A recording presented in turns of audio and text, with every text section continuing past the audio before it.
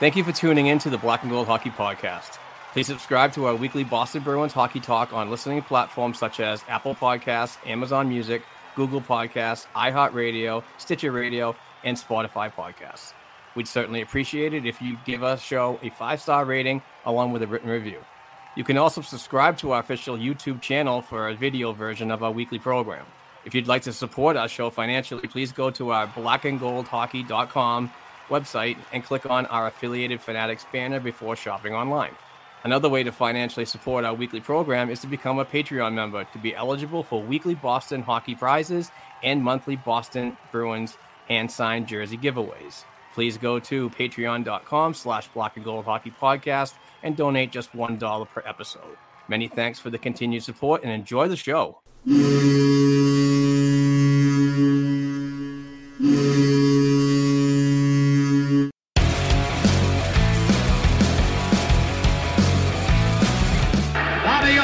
Behind the net to Sanderson, Orr!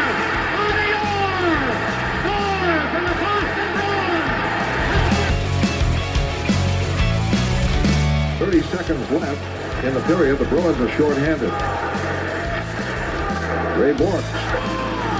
Ray Bourque from the face-off circle to the right of Reggie Whitman. Fired it down and Whitmore blew it. Did he ever? To Bergeron on the drive, save, rebound, he's loose, Sagan kicks him loose, Bergeron scores! The Priest Bergeron, with the point of the dagger in their throats, they rip it out of Toronto's hands and kill the beast! The Boston Bruins have won it after being 3 down in the third!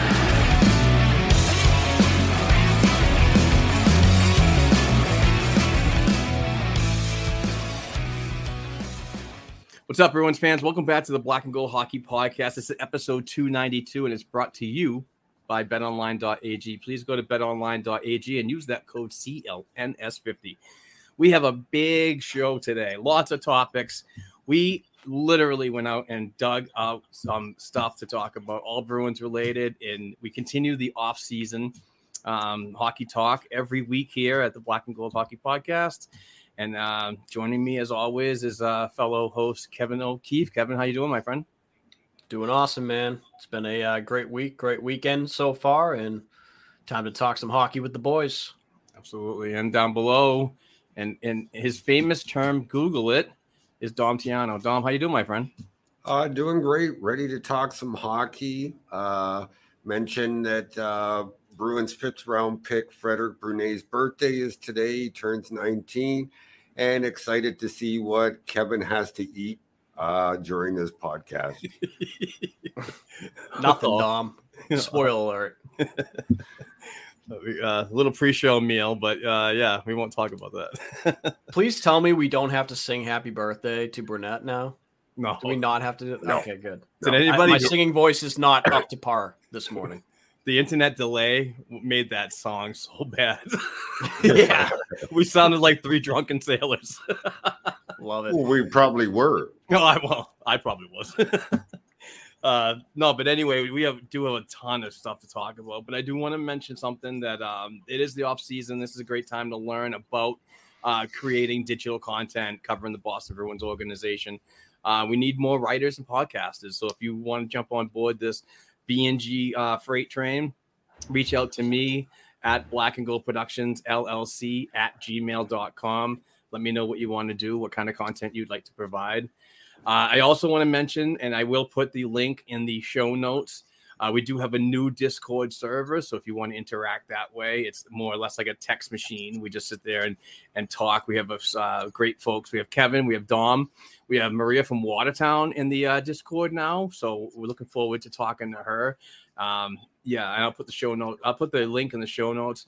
But we also have a Black and Gold Hockey Podcast listener hotline. So if you want to call from Monday to Friday and leave us a Boston Bruins related question, a brief one, please, more or less like a tweet, just a 280 character, but just keep it brief, and we'll do our best to put that on the program and answer all your questions. Or if you want to call in and let us give us a topic that we should be discussing, we'll do that too. So tons of ways to interact with everybody, and that's what we want to do because we love talking hockey, and that's basically our lifeline here. So why don't we start off by talking about the World Juniors, and a big congratulations to Team Canada on winning the 2022 IIHF World Junior Championships.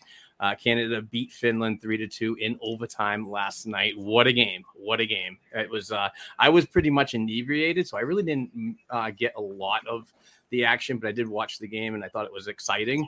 But Dom, you are our Canadian resident here, and congratulations to your native country, and talk about what that means to you. Well, it always means a lot to me. I mean, I was interested in the tournament I'm always interested in the tournament, but this year for, the 3 Bruins prospects that were in the tournament, I paid a little bit more attention to Latvia, Team USA, and Team Sweden that I normally wouldn't have because of Duran, Lockmelis, and Lysell being in the tournament. I will say this about Mason McTavish. Love him as a hockey player. Kid's going to be a stud. Had a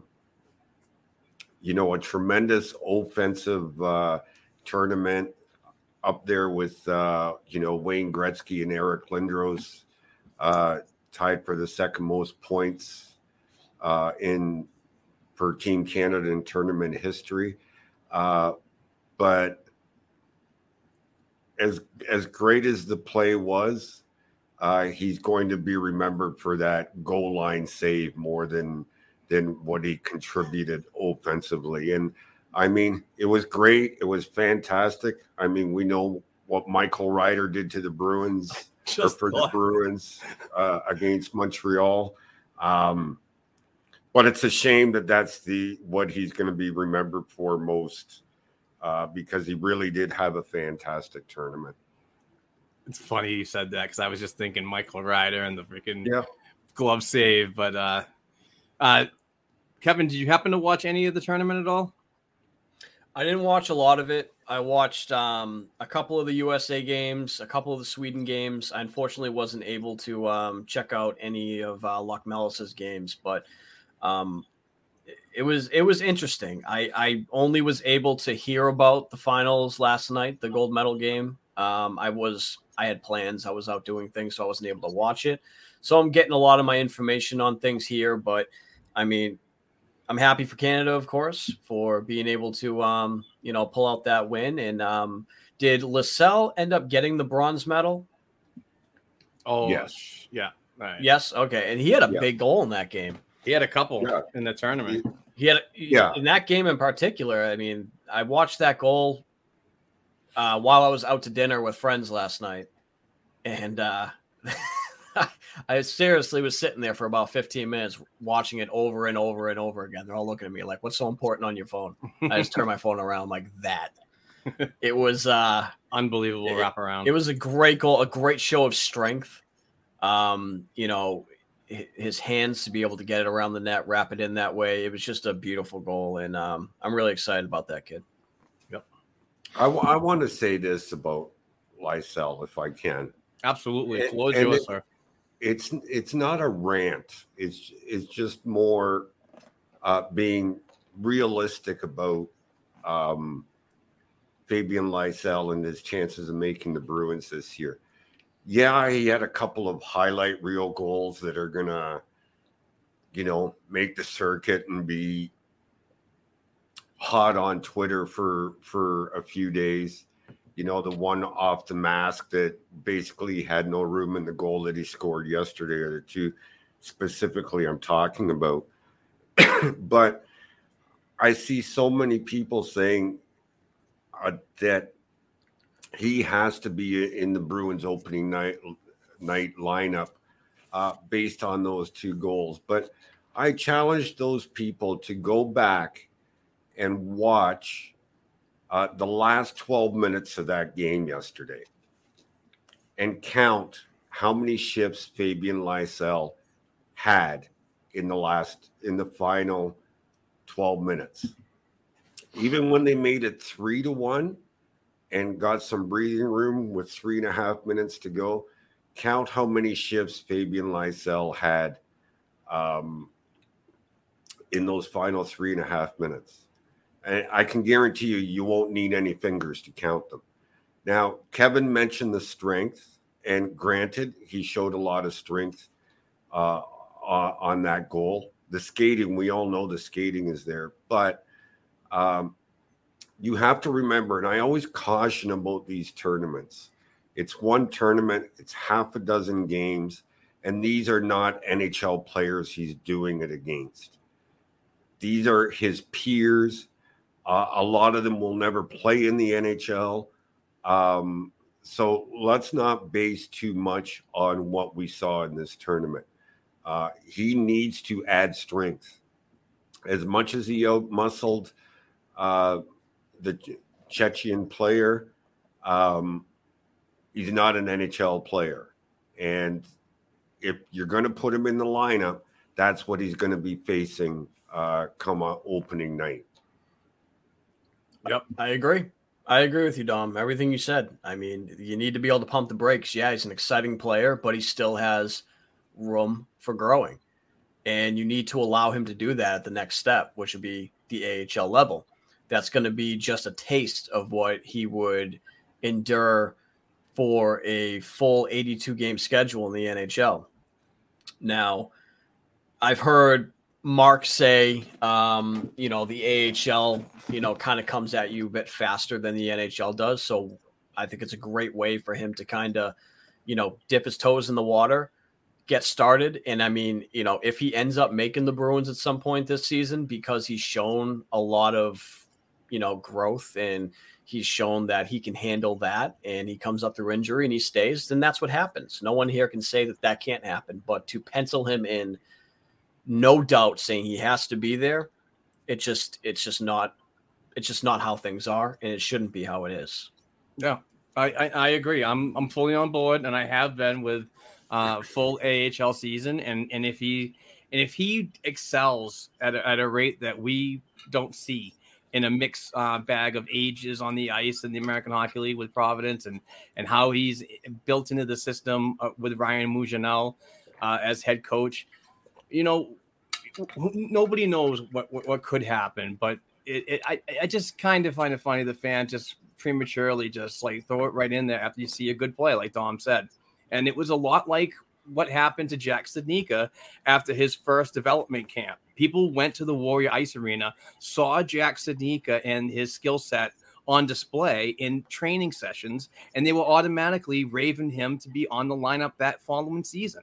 It's just unrealistic expectations to me. I'm always about properly developing. He does need to get some muscle mass, some a little bit more size.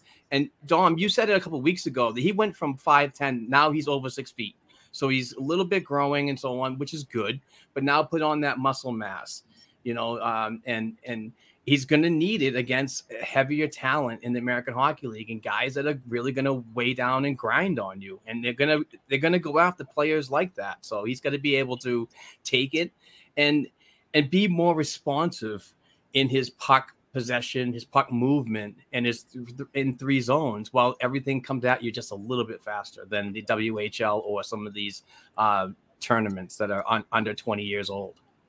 There's a famous quote from a soccer coach back from 2018 that went something like, you only have the ball for 3 minutes in a game. It's what you do the other 87 minutes that makes you a great player. You can take that and it translates to hockey as well. It's what you do when you don't have the puck on your stick that makes you a great player. You can say it about Bobby Orr, you can say it about Wayne Gretzky, all the way down to Fabian Lysell. It's what you do when you don't have the puck that's going to make you a great player. So That's what Lysell has to learn, other than adding strength to his frame. Because, I watched just about every one of his games in the WHL last season. I watched all his games at the World Junior Championships that just ended. He really hasn't had a full off season of training because of this tournament. So to add that muscle, he lost a few weeks of what he normally would have done in training or what the Bruins wanted him to do in training. He's added a little bit of muscle, but, I'm not going to base it on a couple of highlight reel goals that he scored. It's the whole package for me. And to me, he's just not ready. Now, can he go into camp and make a case for himself? Sure he can. Anybody can. Just, I need to see it. Absolutely. And real quick sorry. Nope. Go right ahead. Say real quick before we kind of move on from the Lysell thing, even with the puck, there was some instances in that tournament where, games I saw him play in where he would take the puck into high traffic areas in the offensive zone, lose it in the high slot, and it's going the other way.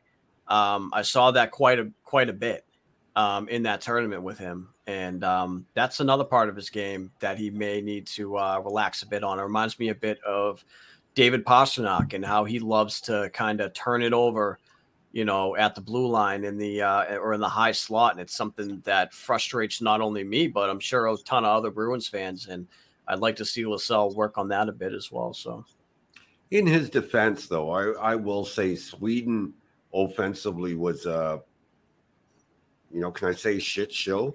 Yeah, absolutely. Because it seemed like they had, as a team, no clue on what they were supposed to be doing. And that could have negatively affected Lysell as well, Could be right there. But and just to wrap up the Lysell talk real quick, you could really put that into his WHL year too, when him and Zach Osterpachuk, I think that's his name, those two players were the driving force of that team. I'm not saying that the other 18 players on that team were absolutely terrible and they didn't have nothing to do, but those were the two guys that really drove that offense, particularly in the latter part of the season, to really get the Vancouver Giants into the postseason by the skin of their teeth. They were pretty much out of it 7-8 weeks before that, and they really grinded it out to get into the postseason. So, and that was due to those two players. So, Lysell can be trusted to do a lot of good things, but as a young player, he still has to learn the other side of the puck when he doesn't have it. So, that's why I really am all for proper development, at least a full year in the AHL. It's just my opinion, but it has worked in the past. All right.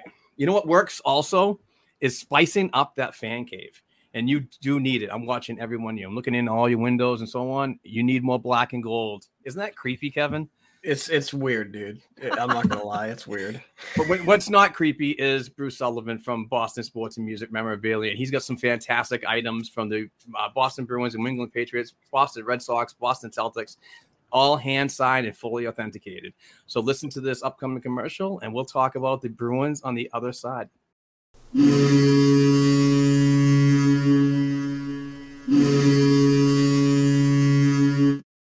Hello, Bruins fans. This is Bruce from Boston Sports and Music Memorabilia with our Black and Gold Memorabilia Moment of the Week.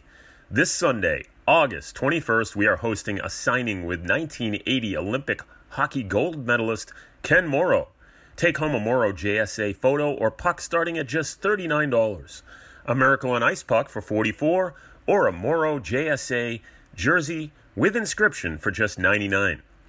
Please join us this Sunday, August 21st, at the Cardboard Promotion Show at the Dedham Holiday Inn from 8:30 to 2:30. On August 25th, we are hosting the return of 1980 Olympic hockey gold medalist and former Bruin Dave Silk. We are accepting send-ins, $29 flats and pucks, $39 premiums, or pre-order pucks starting at just $39, or JSA jerseys for $99. To learn more about our dozens of hand-signed pieces and your chance to win free memorabilia each week, check us out at our Facebook page, Boston Sports and Music Memorabilia, or email us directly at bostonsportsandmusic@gmail.com.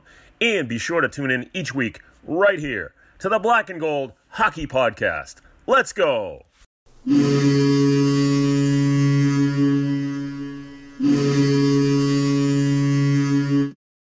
All right, Beast fans, we just heard from the amazing Bruce Sullivan from Boston Sports and Music Memorabilia. And I just got a Ray Bork hand-signed jersey from Bruce, and I'm donating it to Cadence Crusaders, which is a childhood pediatric cancer initiative, fundraiser, and so on. And they've been doing that for the past couple of years. And they're having an event at Game Time in Amesbury, Massachusetts on September 1st. So I bought it and donated that in the name of Black and Gold Productions. So hopefully that will raise a lot of money. And I buy all my fundraising stuff from Bruce and the hand sign stuff to give away to local charities. So it means a lot to me to give back to my community, but also the young ones that are having a tough time battling one of the worst things in life. So it means a lot to me to give back. And I hopefully everybody else out there can find it in their hearts to do the same. All right, let's go. Let's talk about this because it is making a little bit of news. And I know it might frustrate a lot of people, but can we put the kibosh on this Milan Lucic's return to Boston? I get the nostalgia, I really do, but what part of Bruins Nation doesn't understand that it just can't work cap-wise? It doesn't make sense on the roster, in my opinion. I don't know. I don't get the whole thing, and the recent rumor is that Calgary is interested in moving on from him, and Boston wants to take him. I don't get it. Can I go ahead and say something first? There's a lot of Bruins fans out there who are frustrated with the team's lack of young players developing and seeing them be able to pull kids from the AHL or juniors or wherever it may be and insert them into their NHL lineup. But a lot of those same fans are screaming to bring in Milan Lucic to just take one of those spots from one of those kids who are probably ready to come up and show what they can do. Can we just stop doing that, please? Like, it's either you want to see kids develop and you want to see them in this roster, or you want to see people past their prime like Milan Lucic coming in and doing what they could do for you, but maybe worse. So that's just all I have to say about that. And that, no. Do not. No. Play wise, could he be beneficial to the lineup? Maybe, but I just can't see how they could possibly make it work financially. It's going to have to be a three-way trade where you involve a team that Calgary retains 50%. Then the second team retains 50%, and then they trade him to the Bruins. And that's going to cost you to get a third team in to do that. On top of that, they already have a dilemma on how they're going to clear cap space when everybody's healthy. Just adding even a $2 million Milan Lucic is just going to compound that even more. I just can't see how it's going to be done. And on top of that, Lucic himself just bought himself a huge home in Calgary, and all indications are that he wants to stay there and re-sign there. So I don't know. I just don't see how it could possibly work. Yeah, I get the whole, the nostalgia thing, like I said before. I mean, he was a good player. In my opinion, in his first 4 years was the better of Milan Lucic. The last 4 years was probably the reason why they moved on from him, not only because he was declining a little bit, but also he was going to be coming in with a heavy payday. And the Bruins probably knew that ahead of time, so they had to make that move to the Los Angeles Kings. But I don't know. I just think that fans just want to see him back in the black and gold and just kick some ass. I think that's it. I mean, he doesn't, for me, he just doesn't provide any offensive structure or anything like that. He's just a banger and so on. And I totally get that. But, we have players like that and that are a little younger, and we'll talk about one of them later on. But, I just don't see the fit. I just think that it's just a lot of fans that love seeing him get all angry and one of the funniest things was a lot of it's like, well, you need that player to stick up for your teammates when liberties are taken, and they go back to this and that. And I was reading the thread on Twitter, and it's like, well, where was Lucic when Matt Cook hit Mark Savard? Nobody went after him. It was the next day or the next game that they saw that liberties were served, and they had to pay the piper. But that's just a really poor excuse, in my opinion, just to have that guy there to be that support that you need. I don't know. I'm reaching a little bit here. It's just frustrating that so many people want this to happen, but they won't want to give a younger player an opportunity to work his way into the lineup and see what they have. It's basically what we're doing right now with Nick Foligno. We brought in an aging veteran, but also bottlenecking some of these younger prospects from making the lineup. I don't know. It's kind of weird. I get the toughness part of it. I get wanting to add a toughness aspect to your team, but there's other ways of doing it. Agreed. Yeah, and bringing him in is not a deterrent. Like you mentioned, Matt Cook.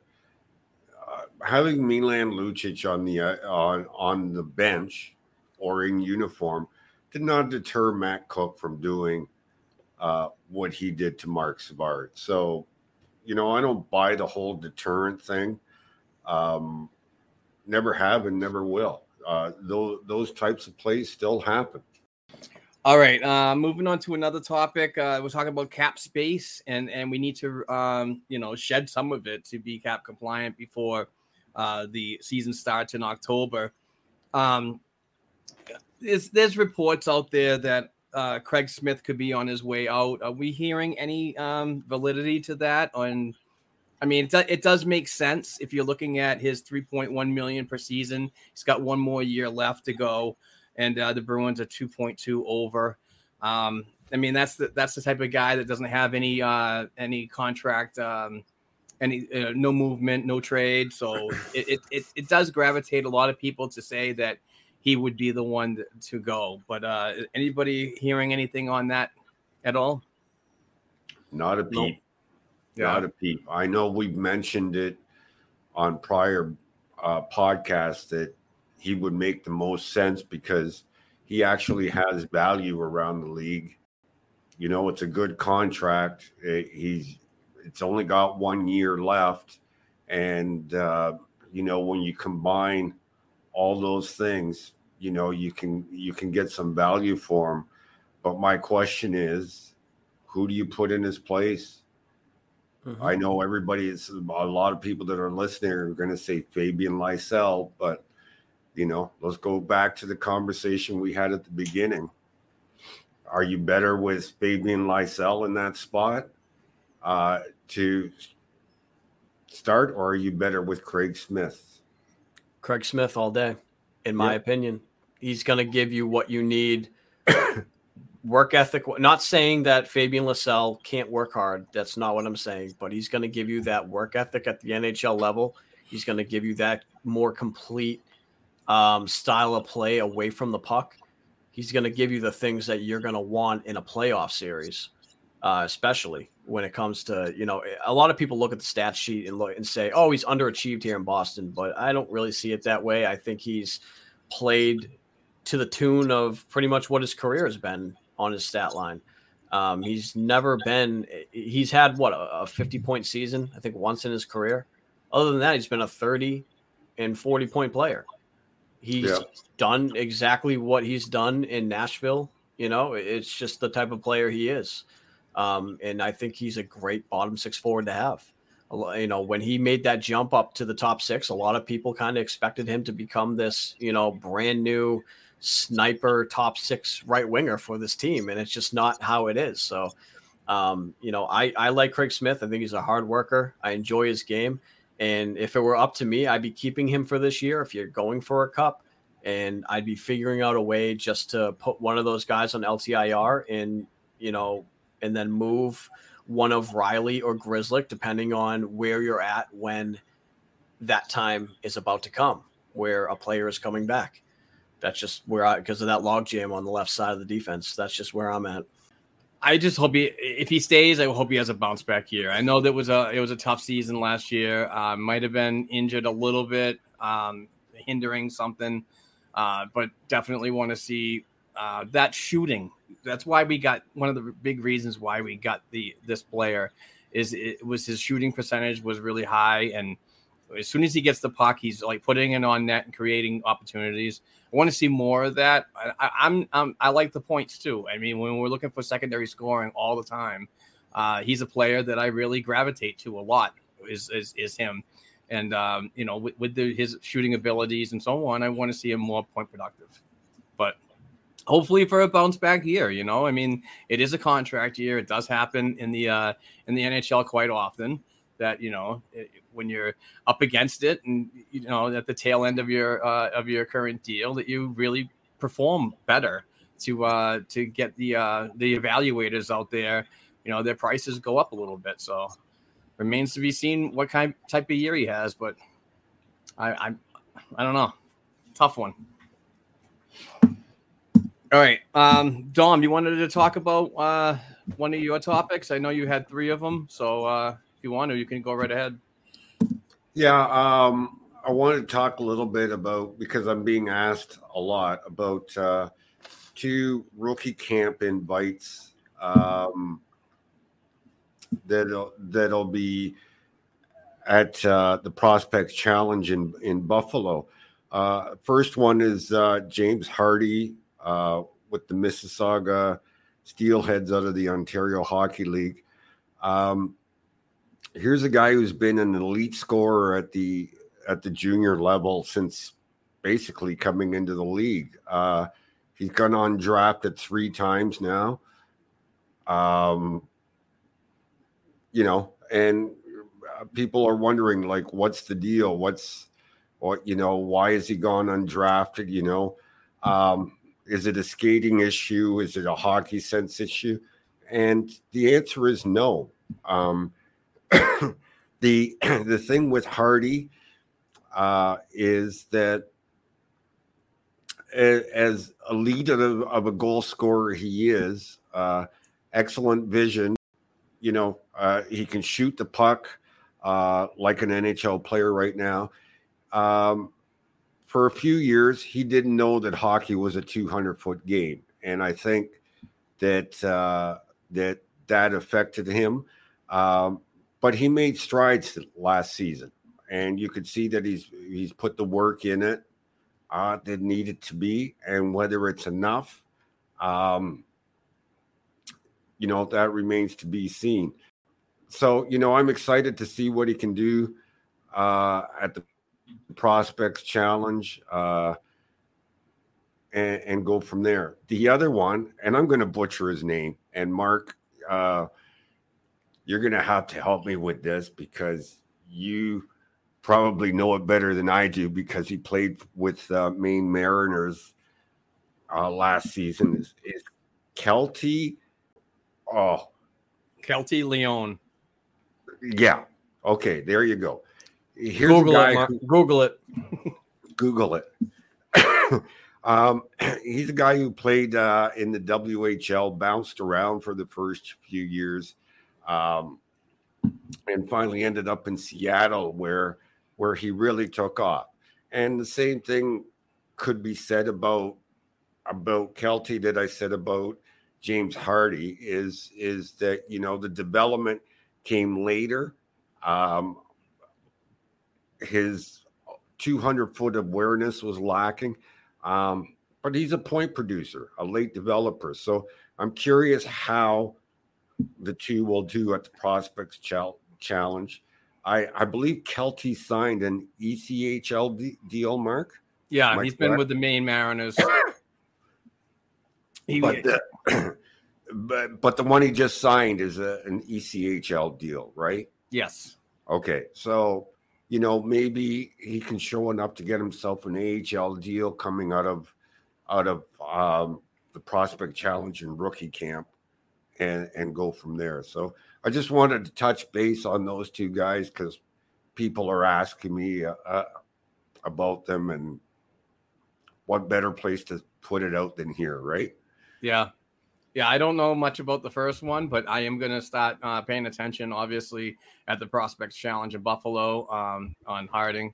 And Kelty Leon, I saw many times in Maine, really fast forward and a point producer. What a fantastic year last season. The first with the Bruins AA minor pro affiliate. And got a little bit of a taste of American Hockey League life too, with a few call ups and so on. But yeah, I think that's a solid move to have at the Young Prospect Challenge with fellow Bruins, first timers and prospects that have been around for a couple of years. So should be exciting. That tournament is in the middle of September. Unfortunately, I'm not going to make it again this year. I was really hoping to, but Dad's going away to Florida, so I got to watch the dogs. So, yeah, looking forward to that and those two players. Did you have anything else on that, Dom?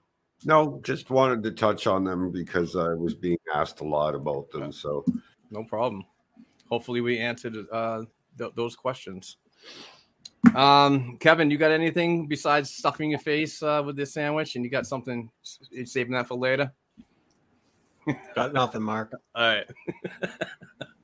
You cracked me up when Don was talking. He's like, he's got that, weird face, and he's just putting the sandwich in his mouth. Well, I couldn't figure out why you were smiling, and then I looked over and there's Kevin with his food. That's exact. I waited for it. I've had that sitting there for a while. I waited for Dom to have to talk about something that I really wanted to talk about. Well, I hope it's stale. No, it's fresh. All right. Speaking of fresh, nice segues, by the way, today, guys. Steve Conroy of the Boston Herald wrote a tremendous article recently. I think it was either yesterday or it came out this morning. He sat down with new head coach of the Boston Bruins, Jim Montgomery. And it was a fantastic read. Steve's a great guy. I've met him several times. We always say hello to each other at the Warrior when we do happen to see each other.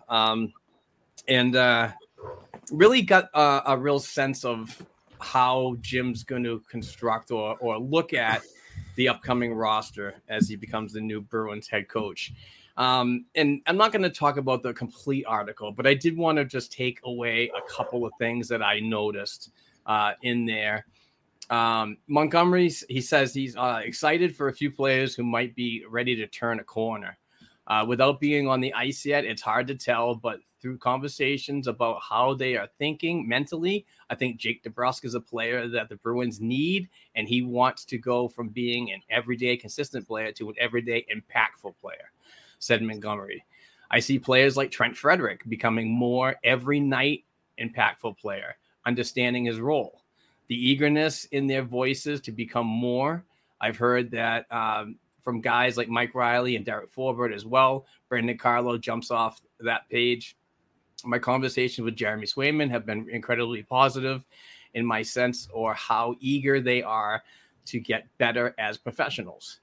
Montgomery plans to have tweaks to the defensive system, but Montgomery will stick to the zone system that has been a Bruins mainstay for a decade and a half. That's a little concerning to me, but anyway.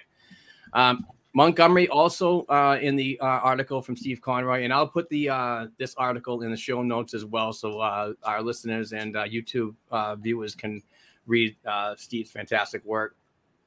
But Montgomery also broke down the responsibilities of his staff. New assistant John Gruden will handle the defense and power play. Joe Sacco will handle the penalty kill and forward development while also serving as a sounding board for the Bruins defensive system. The zone system, I know how it works, but he's lived it for decades. So he's someone I'm going to lean on heavily there, said Montgomery. Chris Kelly will focus on face-offs, forward puck protection, and handle the pre-scouts. He plans to keep all 3 assistants on the bench and have goalie Bob as the eye in the sky. So first takeaways from that, obviously, is the high praise that he's given Jake DeBrusk on the upcoming year under a new voice and hopefully, you know, a new goal for Jake. You know, I think that Jake had a coming out year after you know, giving a trade request and then rescinding it later on, but his second half was so much better. So I expect him to have a big year. And what he said about Trent Frederick, I think is positive as well. And if we can get more out of Trent, and I know the skill sets there. I saw it in the U.S. development program. I've seen it at Wisconsin and Providence. I really want it to get it going at the NHL level. So there's some pretty cool things that he was saying about that. But one thing, like I said, is the zone system.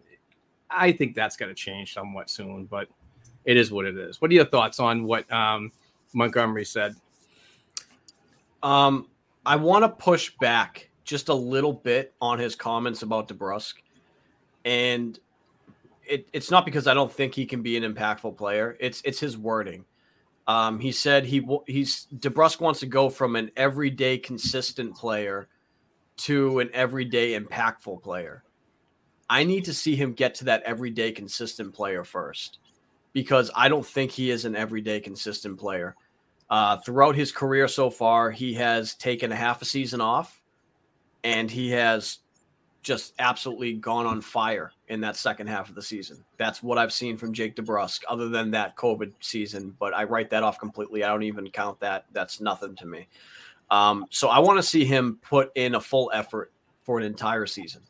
If he can be an impactful player that entire time, great. But I just want to see the work ethic. I want to see him, consistently being a good player on both sides of the puck all year long.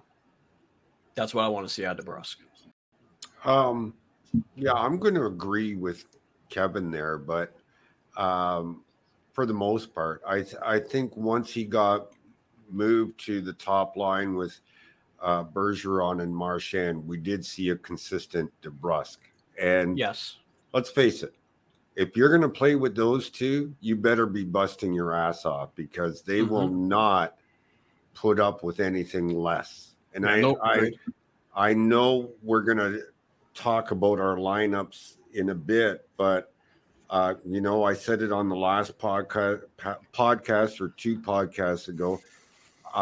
With the injury to Marchand to start the season, I'm not moving Jake DeBrusk from the right side. If he's going to be the right wing on that line, leave him there. Don't start moving him around, because we all know that if you start to mess with Jake's head, you're not going to get consistent Jake. No, that is so true. I do agree with you on the fact that once he got moved to that line playing with those players last season, we did see a very consistent everyday player in DeBrusk. Now I want to see that for 82 games, and I hope we do get to see it. But like I said, Kevin, when you're playing with Bergie and Marshy, if you're anything but consistent, you're going to know about it. Yeah. Oh, yeah. There's no passengers on that line. No. Yep. But all in all, I love what I'm hearing, out of new head coach Jim Montgomery. I think he's really going to be able to put these players in a spot to succeed. And I'm really excited to see how he does it and how it pans out. Really excited. Now, the other thing, too, is the zone defense. I was worried that they were going to go to man-to-man. So we're going to be in disagreement here a little bit, Mark, because I don't think they have the horses to play man-to-man coverage, both on defense and up front.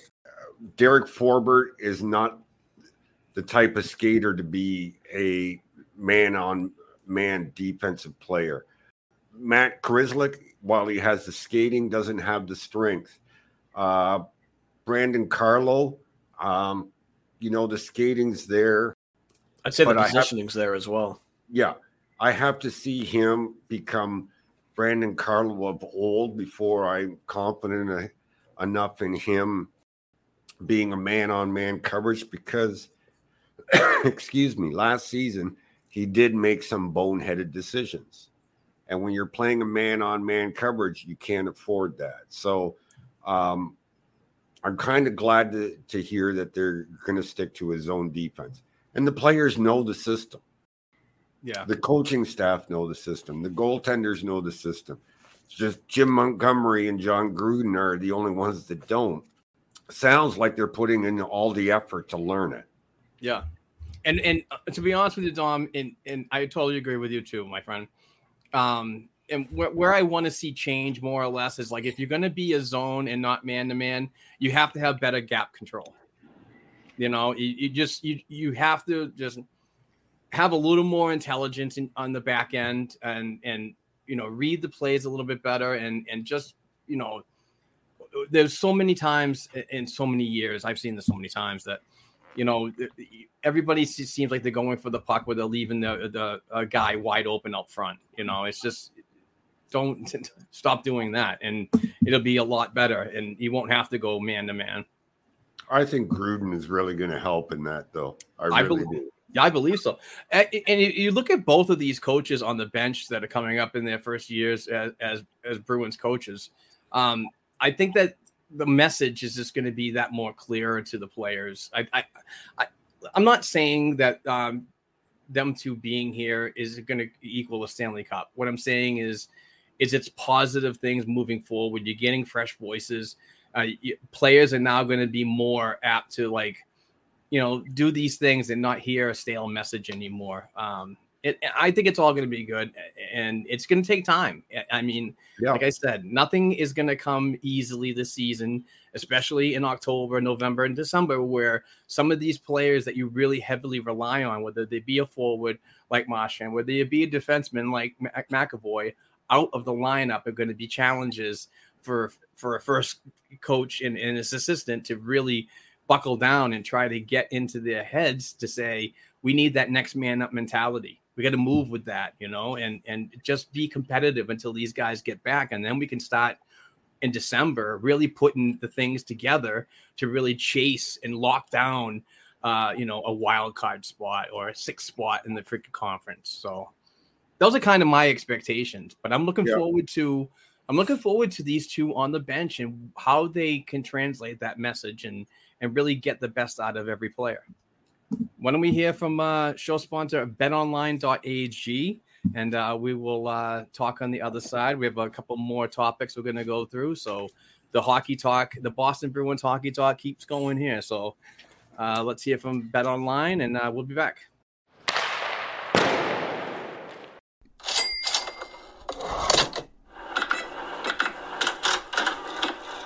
BetOnline.ag is the fastest and easiest way to wager on all your favorite sports, contests, and events with first-to-market odds and lines. Find reviews and news of every league, including Major League Baseball, NFL, NBA, NHL, combat sports, esports, and even golf. BetOnline.ag continues to be the top online resource for all your sports information from live in-game betting, props, and futures. Head to the betonline.ag website today or use your mobile device to join and make your first sports bet. Use our promo code CLNS50. That's CLNS50 to receive your 50% welcome bonus on your first deposit. BetOnline.ag, it's where the game starts.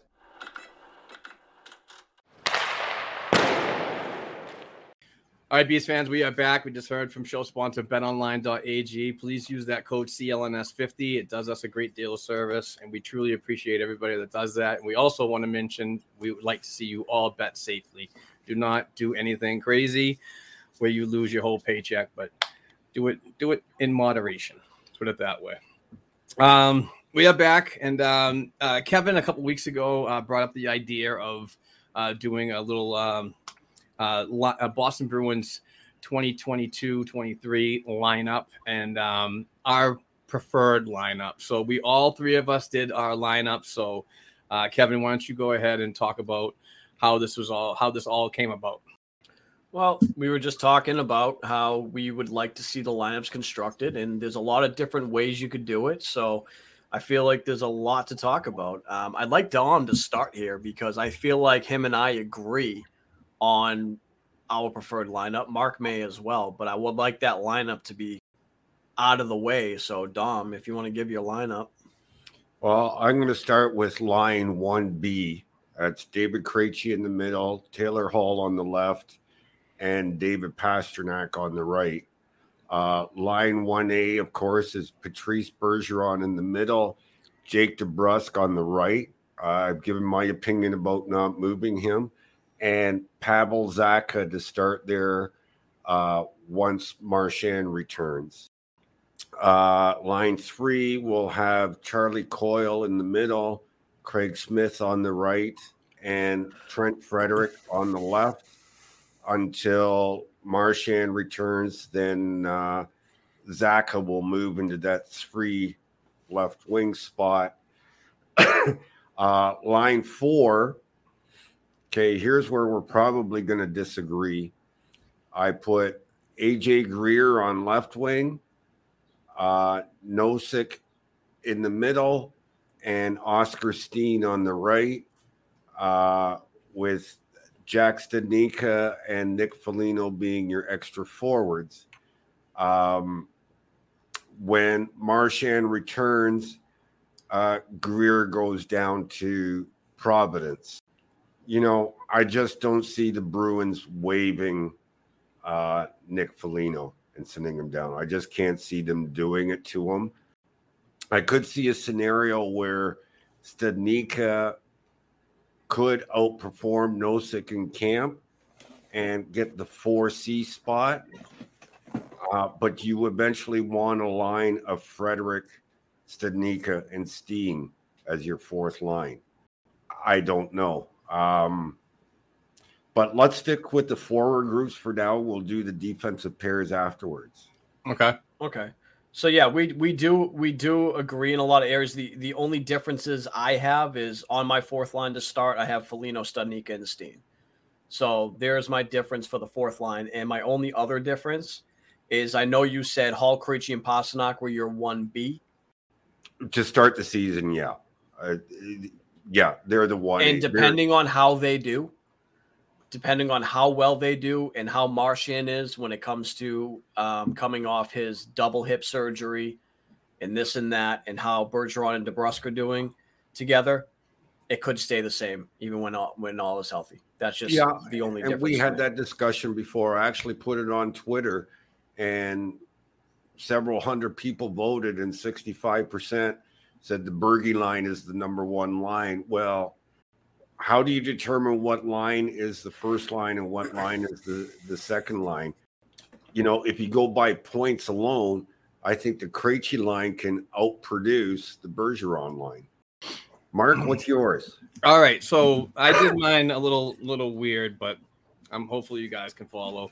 So this is my healthy lineup. Bergeron centering, DeBrusk on the right, Marchand on the left, obviously. Krejci centering, Pastrnak on the right, Hall on the left, Coyle centering, Smith and Zacha. Smith on the right, Zacha on the left. Nosek centering, Steen on the right, and Frederick on the left. That's my healthy. It's the start of the season lineup. I did a little extracurricular. I have Bergeron centering, DeBrusk on the right, and Hall / Zacha, because both of them could possibly fit in there under a Montgomery system. Krejci centering Pastrnak and Zacha, if that, because everything's going to move up with Marchand not around. The third line, Coyle centering Jack Studnicka and Trent Frederick on the left. And my fourth line, Nosek with Steen on the right and a / Vinny Lettieri. Kind of weird. And on the left, I do have Foligno and / Una Kopanen. Maybe. So where's Smith in your lineup to start? In the start of the season? Is he traded? Traded. Okay. That's the only way I honestly see Jack getting in the lineup full time and not being that rotationary forward, like you mentioned on your lineup to 13 and 14 forward. So I don't know. It was kind of an interesting thing to sit down most of the day yesterday and go through these lineups, but it was fun. Okay. Interesting. I did put together one other lineup to start the season because I knew that we were going to agree on mostly everything when it came to, the preferred lineup. But I wanted to throw another lineup at you guys that incorporates that duo aspect that, we come to love. And that lineup would be your first line being Zacha, Bergeron, Pastrnak. Your second line being Hall, Krejci, DeBrusk. Your third line, Frederick Coyle Smith, and then the fourth line, Foligno, Studney, Costin. I knew Dom wouldn't because it takes DeBrusk away from Bergeron in his spot where he wants him to be. Yeah, I just honestly, I do not mess with the kid's head. We've seen what happens with DeBrusk when things are not where they should be with him, and you lose him for a season. The way I validated it in my mind is you're keeping DeBrusk on the right side. You're pairing him with Krejci, who he has had success with, and you're giving him Taylor Hall, who has a very speedy type of game similar to DeBrusk that could mesh well. Okay, but here's the thing. The reason why DeBrusk works with Bergeron and Marchand, and I touched briefly about it on the last podcast, is with Bergeron and Marchand, you don't have the offensive zone becomes wide open. You don't have a left wing, a right wing, and a center. They move around that much. With Taylor Hall, he's an up and down winger. He basically stays to his side and does his left wing job. Granted, DeBrusk has chemistry with Krejci, or has had it in the past, but has he ever had it on the right side with David Krejci? So I agree with everything you just said, but my only pushback is going to be DeBrusk isn't going to be on a line with Bergeron and Marchand to start the season. He'd have Zacha there on that left side. Now, who knows how Zacha is going to play that left side? Is he going to play it up and down, or is he going to play it all over the place? Zacha is a north, south, east, west player. He's not going to be a north, south like Taylor Hall is. So he's going to be more of like a Marchand type positioning guy when it comes to how he's playing the left. Okay. So, all right. But I'm glad that we all agree on our number one preferred. I just wanted to throw this one out there as another option that maybe they could look at if, say, the preferred lineup wasn't working out. All right. So defense. Yep. All right. So I'll go first. My healthy defense is obviously Lindholm and McAvoy, my top pairing. Second pairing is going to be Grzelcyk and Carlo. The third pairing on the healthy lineup, I have either Zaboral or Forbert on the left and Zaboral or Clifton on the right. And I'm probably missing somebody. But that's my healthy defense. I'm going to agree with that. To start the season, I have Lindholm, Zaboral, which is intriguing to me. I have a Grzelcyk and I have a Forbert and Carlo. And if Riley's not ready to start the year, I know he probably will be. But I have Sean and Connor Clifton, third pairing. And again, I'm probably missing somebody. Yeah, there's so many of them. I know. And that's why it makes too much sense to me that whoever goes to make the cap space has got to be someone from the defense. Yeah. It's just too many of them. There's too many NHL defensemen. And the only reason why I put a Sean in there is for the fact is that if Riley can't go at the beginning of the year, that's a pretty decent option right there. And you can fit him into some kind of power play or penalty kill, whatever.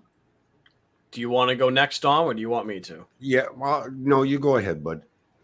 Okay, so I'll start with my unhealthy first, which would be Lindholm, Zaboral, Riley, Carlo, Forbert, Clifton. And then my healthy defense is Lindholm McAvoy, Zaboral Carlo, Forbort Clifton. And I have both, maybe not both, but I have Grizzly traded. Okay. I have Grizzly traded. And that's because in my mind, I think Zaboral is going to take a huge step forward and prove he is a top 4 defenseman. I feel it. I feel you. I'm going to agree with your unhealthy. That becomes a sandwich? No, don't forget, I mentioned Zaboral starting on the top pair on the right weeks ago on this show. So You did. I have no argument with that. I can't for the life of me figure out what to do with this defense when healthy. I agree with Lindholm McAvoy as your top pair. Obviously. I agree with Carlo on the right side on the second pair.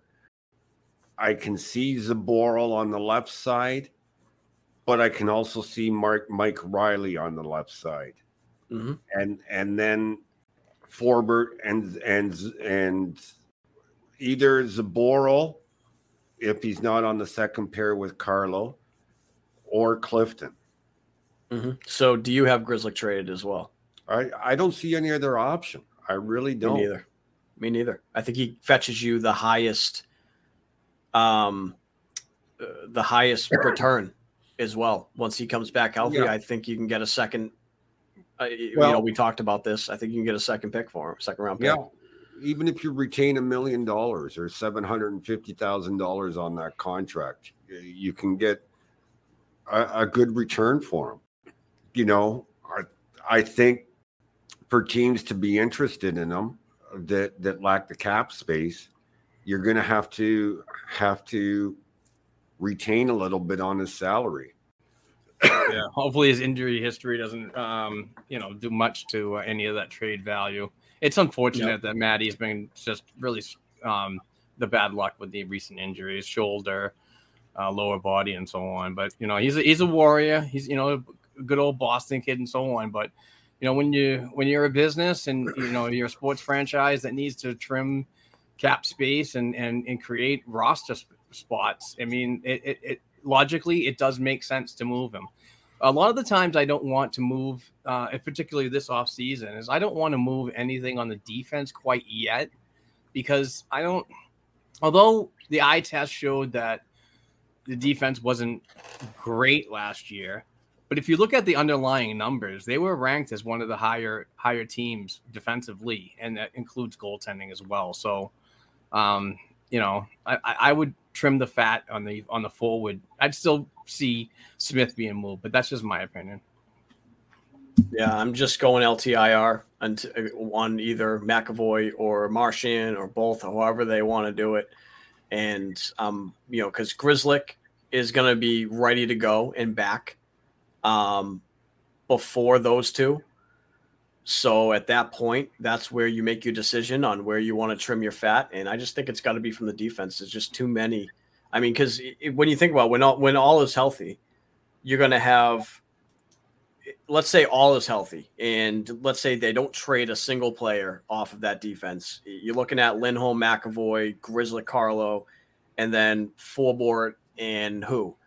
We've already seen that Forbort and Riley doesn't work, with Riley on the right side. That didn't really stand out to me as an option. And then, so he's sitting automatically. And then you have Zaboral and Clifton now fighting for that bottom pairing slot. I mean, I guess it would be good to have that type of depth on defense. But then again, the forward group last season for me, for a lot of parts of the season, was the area where they were lacking a lot of depth. And I think Craig Smith adds a ton of depth. And I don't know if I want to see him taken off the roster. Okay, So let me throw this. It's tough. Let me throw this one at you guys. Because when healthy, they've got 8 NHL defensemen. And we know the Bruins like to carry 8 defensemen because injuries are going to happen.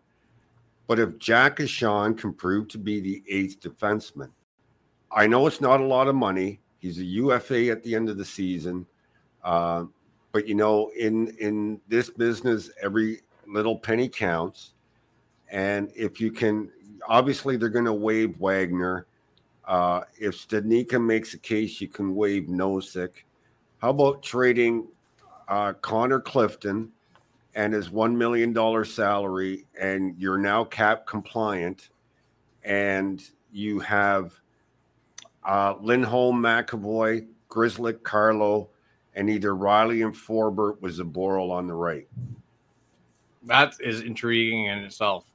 Something. Because let's not forget, Zaboral was good enough to take Clifton out of the lineup at different points over the last 2 years. Yep. Just got to make sure Zaboral can stay healthy. That's much like key. Matty Grzelcyk. Yep. So that's where it's tough too. That's why I wouldn't mind them seeing them move on from a guy like Grzelcyk. Not because I think he's a bad player. I think he's a good number 4, number 5 guy to have on your team. But it's the health for me. What is it going to look like? You know, you maybe could say the same about Lindholm, maybe not to the same extent. But, I mean, he's such a good player that you wouldn't even think about touching him. No. It's just it's tough. I mean, Carlo, he's had his issues. So there's a lot of reasons to keep a good amount of defensemen around in case of situations that may arise. But you can almost say the same thing about, you know, the offense. It's tough, but I like your idea of Clifton. I do, because it makes sense. But I want to see Zaboral stay healthy first before I even think of moving on from Clifton, who can be a quality bottom pairing guy on your right side for you. Yeah, I'm tired of them overpaying for, you know, your fourth liners or your bottom pair defensemen. And let's face it, Clifton deserves a raise. But how much are you willing to give him? You know, it's like the nothing over line, 2. Yeah, I mean, yeah, but is that enough is that too much when you're carrying Forbert and Riley at $3 million apiece? Like Definitely. Yeah. So, you know, I mean, it's an option. I like the idea, though, of how to create cap space, Dom, by what you just said. And if you could write down your pairings and send that in a Twitter DM, I'd like to really investigate a little bit further into that. I like the idea of Rashawn and being in place, and Clifton being, you know, one of the departures just to get that cap space to work. I like that idea. I think Jack Ashan could easily prove that he can play at the NHL level this season. I mean, he already kind of did. You know, he already showed a lot. You know, having a summer to continue to grow and then a full training camp and preseason. I think he can be a quality player for this team, whether that's as a 7th or 8th defenseman or that's being in the lineup. So there's a lot to like about where this team is heading. It's just how are they going to piece it together? And I'm just excited to see how it happens. Exactly. Since we're talking about the lineup, we might as well just bring this topic that we were going to discuss, but it's the great goaltending debate. And why don't we just talk about Linus Ullmark and Jeremy Swayman as your tandem for the upcoming season? One thing that is a lot of Bruins fans, and I know it's a shiny new toy theory and so on. And yes, Jeremy Swayman did show some promise in his first full year in the National Hockey League.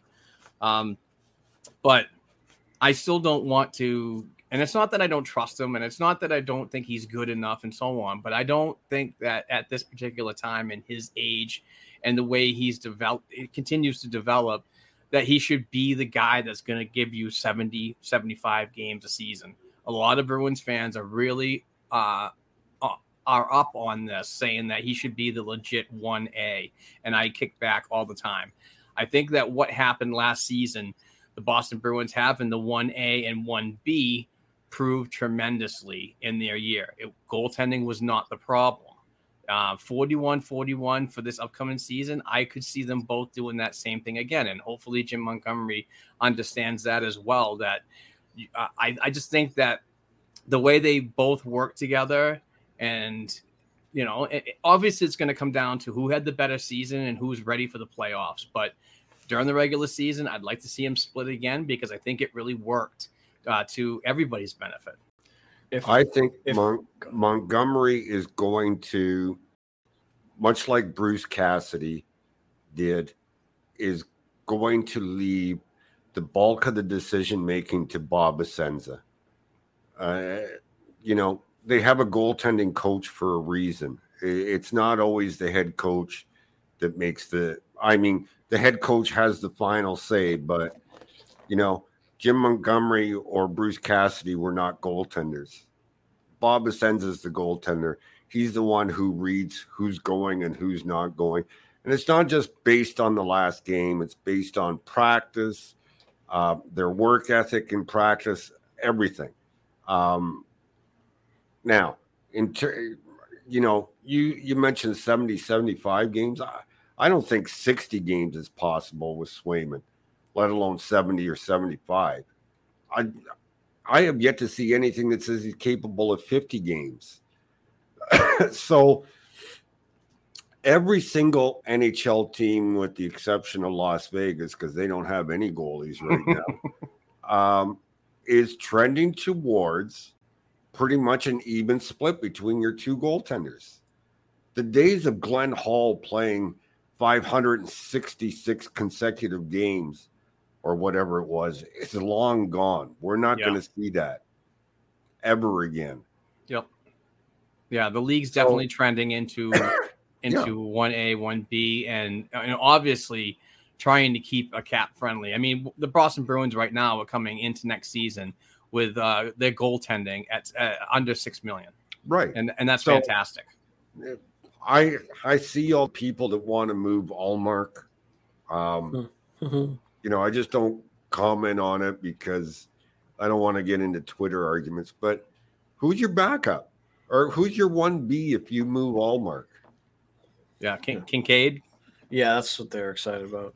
But no, when you talk about the whole 70, 75 game thing, if there's Bruins fans out there who truly think that, then they must think that Jeremy Swayman is as good or better than the likes of Vasilevsky, Hellebuyck,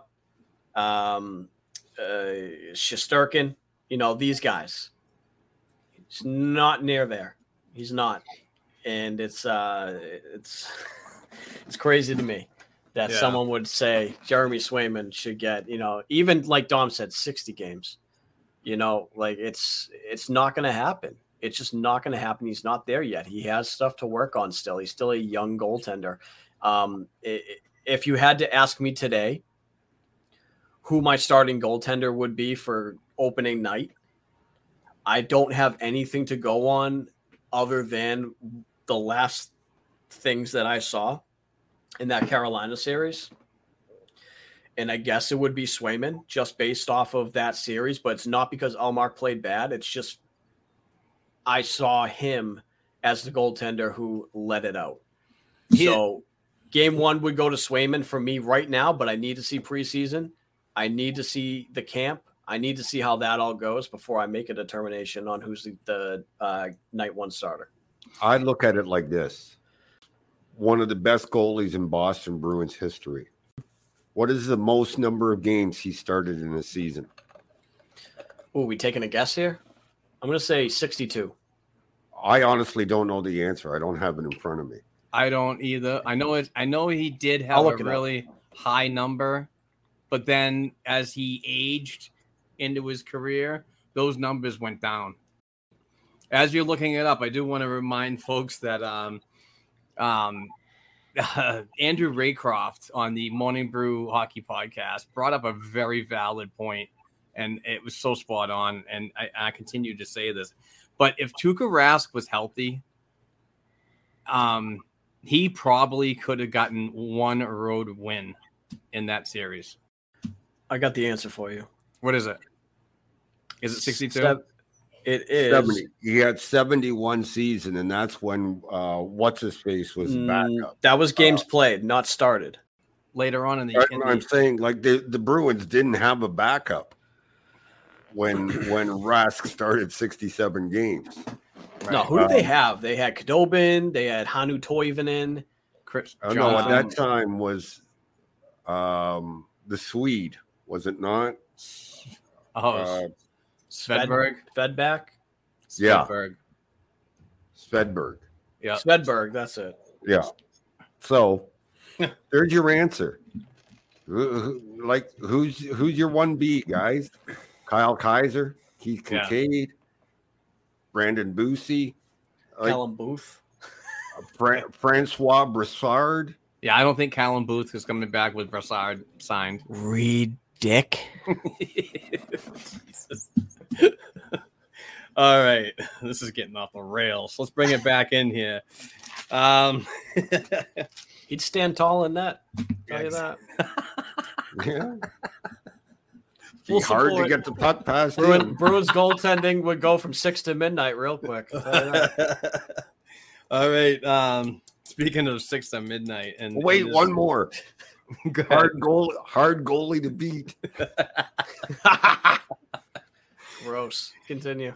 All right. One thing that can't be beat is how crazy this Boston Bruins fan nation can be at times, and especially when media puts something out there, things get taken way out of context in many ways. But per a Czech media outlet, David Pastrnak said something, and I don't have it in front of me because my computer is slow. But so if anybody could help me out, I would truly appreciate that. I'll try. Well, the screen behind me says it all. I'm Okay. Googling it, Dom.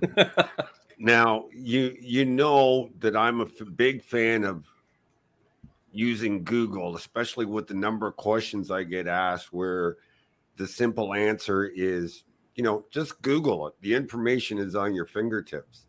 What I am not a fan of is Google Translate, where it took his words and the translation came up with the word regret when the actual meaning was sad that the Bruins haven't won while he's been there, haven't won a cup. He doesn't regret it. He was sad about it. And that's the problem with using Google Translate is you don't always get a true translation. I have the actual rough translation quote. Okay, read it. Do it in It Czech. is-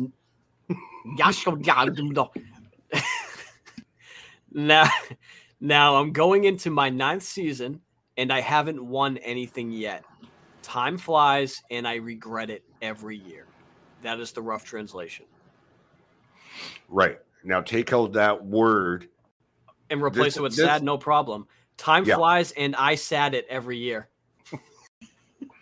So I don't know. I mean, this happens all the time, especially in the off season when players are.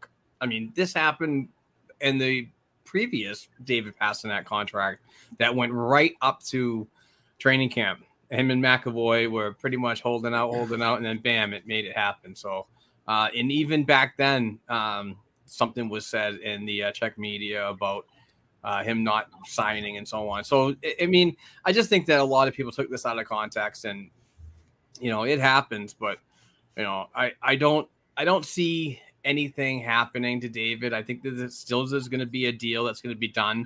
I don't think that Pastrnak hanging out with David Krejci during the World Championships and practically, hanging on to his ankle, saying "come back to Boston" as Krejci's dragging him down the street. All that effort and all these Instagram videos and pictures and so on are all for nothing. I think that David's going to be here. I think he's going to sign a decent deal. I'm moving my number. I'd love to see him at $8 million, but I don't think that's going to happen. I think it's going to be north of 9.5. So hopefully, something gets done because he is a goal scorer. He is our weapon, and we need him around for that point production because he's pretty much the only 40 goal scorer we have on this club.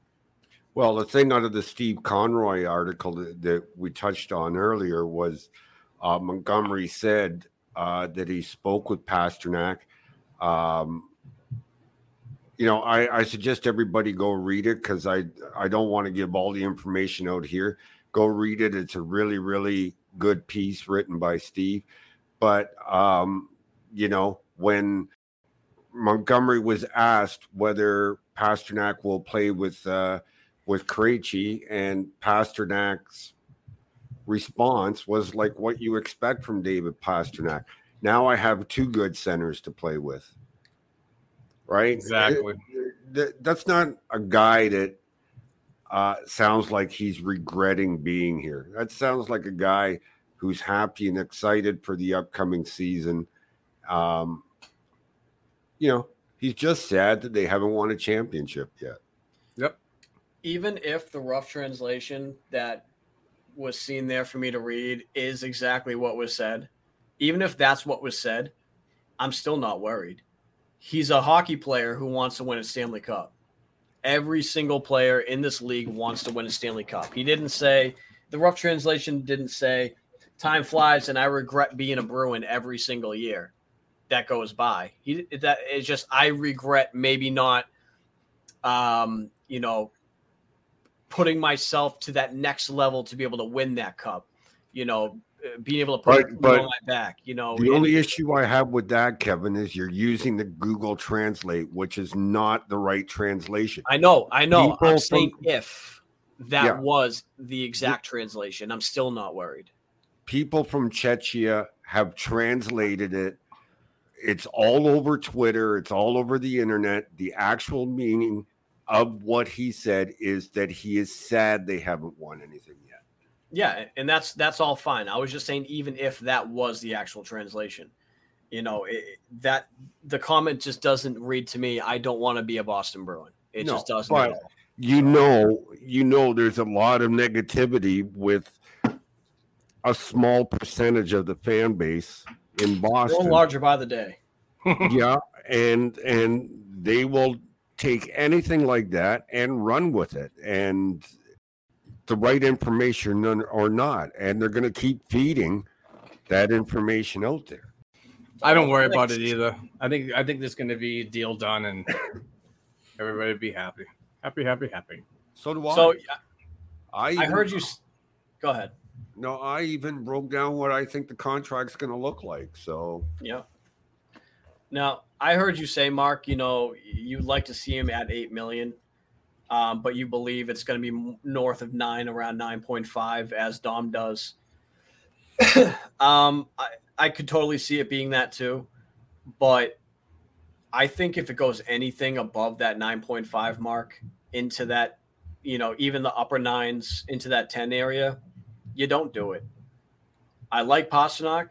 I do. I really like Pasternak. I like his game, but I'm not paying him more than McAvoy.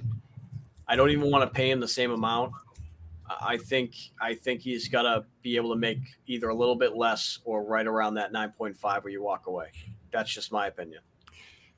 Yeah, I tend to agree with you, Kevin. The Bruins have always had, I don't want to call it an internal cap because they always spend to the cap, but they have a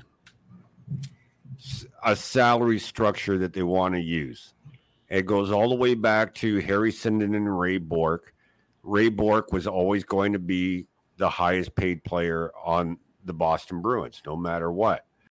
You had Big Z and you had Patrice Bergeron and you had David Krejci. Now, Krejci made more than Patrice Bergeron for a while, but the way the salary was structured was a little because of bonuses and lost seasons was a little bit more beneficial to Bergeron.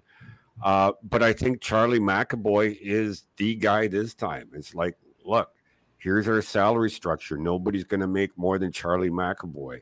Yep. And the Bruins have always operated like that in the cap world.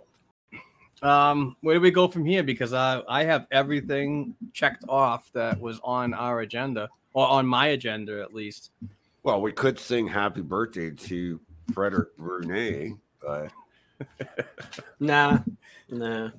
I'll take a clip of the old drunken sailor thing that we did a couple weeks ago, and I'll put it on the end of this. No, you don't have to. No, I know. I'm kidding. But anyway, happy birthday to the Bruins prospect. Dom, are you feeling lucky? Am I feeling lucky? Yeah. Not today, but go ahead. Make my day. Well, I'm just reading your background. Yeah. Reading my background. Yeah, right beside you. It says I'm feeling lucky. It does? Yeah, it does. Right under Sure Google. does. Oh, Google. Google's saying that, not me.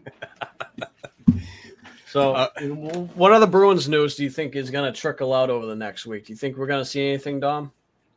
I don't think we're going to see anything happen in terms of roster movement till the season starts. I think we're going to see a couple more invites to the Prospects Challenge. They're going to need to. They need to fill out a roster. I'm curious to see who they bring in, and we'll probably be able to do a whole show just on them, because I think we're going to have a handful of invites. There's not much. I mean, their front office staff is all in place now. Their scouting staff is all in place. Their players are all in place. They actually have to move some out. So I think they're in a good position, and decisions are still going to be over a month away. Be over two months away. Yeah. One thing that, maybe in a future episode, Mark, is talk about the Providence Bruins, because you talk about too many bodies in Boston. Yeah. There's a lot of bodies in Providence, and how they're going to deal with that. And I always kind of pump up the Providence Bruins roster. Like last season, I was like, it's going to be exciting and so on. And it kind of sucked on how it ended because of the injuries and so on. But when you look at the roster on paper as of right now, just an off-season look, I'm excited. I'm excited again because you're going to see the Georgi McCulloughs. Samuel Asselin is coming back, and Brandon Bussi could possibly, challenge Kyle Kaiser to be that backup, or is he off to, Maine? There's a lot of interesting things that are going on. How Vinny Lettieri is going to fit in as a veteran in the American Hockey League and so on. And I think Ryan Mougenel in his upcoming year, which was his second straight year as the Bruins head coach, is got something really good to work with right now. But you're right, there's a lot of players that are still fighting for jobs at that particular level that are going to either stick in American Hockey League Providence Bruins training camp, or they're going to be filtered down to Maine, which is not a bad thing either. But for continued evaluation, it's good to have these players involved in the minor pro system. But I'm looking forward to it. I'm looking forward to spending a lot more time down in Providence. I'm looking forward to hopefully getting more player and coach interactions, and not these ridiculous Zoom meetings and so on. I really want to get back to interviewing, player, coach and coach and so on, getting in the scrums again. So we'll see what happens. But yeah, I'm ready for Providence. And yeah, I think that's a great idea. We should look at an idea of what we could get in the Providence Bruins lineup. And that might be an article that I take on this week. If I have time, I might even write one up, and then we'll talk about it next week if that's something you want to do, or maybe the week after, whatever. Tom, go ahead, Kevin. You talked about camp invites. Do you think any of those camp invites will be Brian Gionta, Lee Stempniak, or Miroslav Satan? And why is your answer no? No. I was referring to rookie camp, but it's funny that you mentioned that. I still can't for the life of me figure out why they signed JD Greenway to a PTO when he was already under AHL contract. Yeah, Mark's theory. I have no idea. This one blew me away. I was like, why are you doing that? You already have the guy in the system. Why? And under contract. And under contract. Yeah, I mean, bringing them to training camp shouldn't have been via that particular avenue. You could have just had him there. Why bring him in on a PTO? Yeah, but here's another theory too. Is I don't know if many people knew this, but if you went to development camp, he was traditionally working out all week, a lot of the week as a forward. Yeah, but that should have nothing to do with his contract situation. If for him to sign a PTO, he would have to agree to get out of his AHL contract. It's the only way you can sign a PTO with an NHL team. My understanding was this was a Boston Bruin PTO, not a Providence Bruin PTO. Okay, so I don't know if this was just a way for the Bruins to get out of the contract. Like I just don't understand it. Because like you said, they could have just brought him up for camp. There's no need to sign a PTO. So I don't know. I'm dumbfounded by that. Dom. But no, hold on. To go back to your question, though, Kevin, since we're all nostalgic with the Milan Lucic stuff, how about signing Phil Kessel to a PTO? Do you think maybe the JD Greenway getting out of his contract is a way to open up some space to maybe bring back Louis Eriksson? Jesus. You're terrible. I liked you when you were stuffing sandwiches in your face. Yeah. Oh, that's funny. What do you think, Dom? When I want Kevin to shut up, I think of Reed Dick. Oh, Jesus. Here we go. I don't have anything witty to come back with. Oh, wow. That's Louis Eriksson retired. Yeah. Yeah. For now. All right. No, but I would bring Phil Kessel in on a PTO. How many hot dogs do you think it would take? Oh, Jesus. 33. 33. Yeah. That's quite the number. Now, are they already dressed with relish and other condiments, or are they bare for him to do what he wishes with? They're bare for him to do what he wishes with them. Do you think he would share any with Reed Dick? No. Okay. This is going off the rails. Yeah, it is. Because the agenda's almost over and we're just reaching by this point. I love it, though. You guys are amazing. All right. What do you think? You guys want to call it a show? I don't know. What do the fans want? Let's take a vote. Well, Let's wrap it up like a Reed Dick. There's no interaction. But speaking of interaction, if you're still listening at this point, we do have that Black and Gold Hockey Podcast listener hotline. Please call 978-504-2727 to get involved. Leave us a brief voicemail, and I'll use that recording, and we'll put it onto next week's program. I know Mike Sullivan, Black and Gold writer, he did dial in, and I forgot to upload that audio, so I'll save it for next week. But want to get more phone calls and so on. I know Maria from Watertown wants to get involved in some of that stuff, and I hopefully she does. So it's a fun way of interacting. And also the Discord, a link will be provided in the show notes below. So, Mark, can you repeat that number slowly? 978-504-2727. Slower for Dom, please. No, I got it. He just typed it into his flip phone. He's calling. He literally just typed it into his flip. He's muted, so he's talking. He's probably going to say something about me eating a sandwich or, something along those lines, I can't wait to listen to it later, though. All right, he's off the phone, and he's back. I didn't mute anything. I just stored it in my phone. Oh, okay. All right, well, that was a lot of fun. I do know that Georgi Merkulov is going to listen to this episode, so hopefully he will call in and leave a question for us for next week. Yeah, he's going to ask why you say his name the way you do. Oh, you should see how how it came out in text.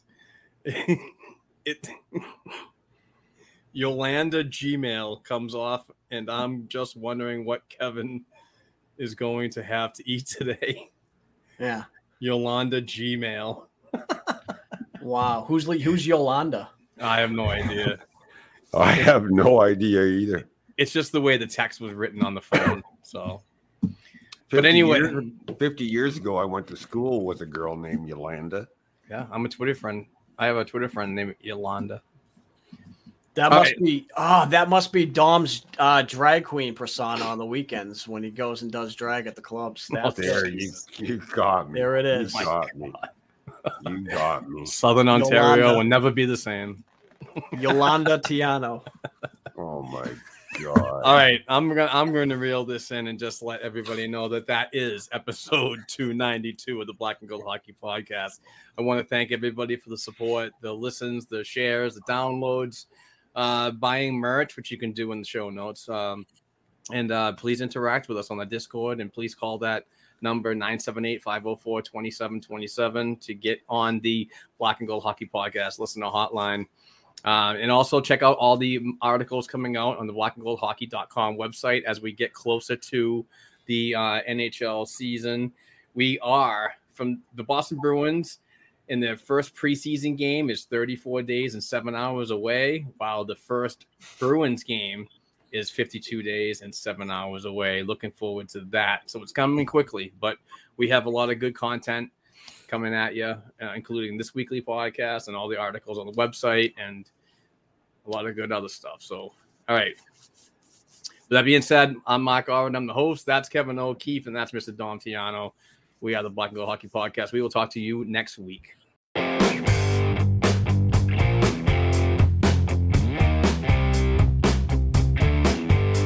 Thanks again for tuning in and supporting this week's episode of the Black and Gold Hockey Podcast. Please give the show a 5-star rating and write a review on listening platforms such as Apple Podcasts and Spotify Podcasts. If you'd like to contact the show for advertising opportunities or to send us a question or topic idea we should be discussing, please send us an email to blackandgoldproductionsllc@gmail.com.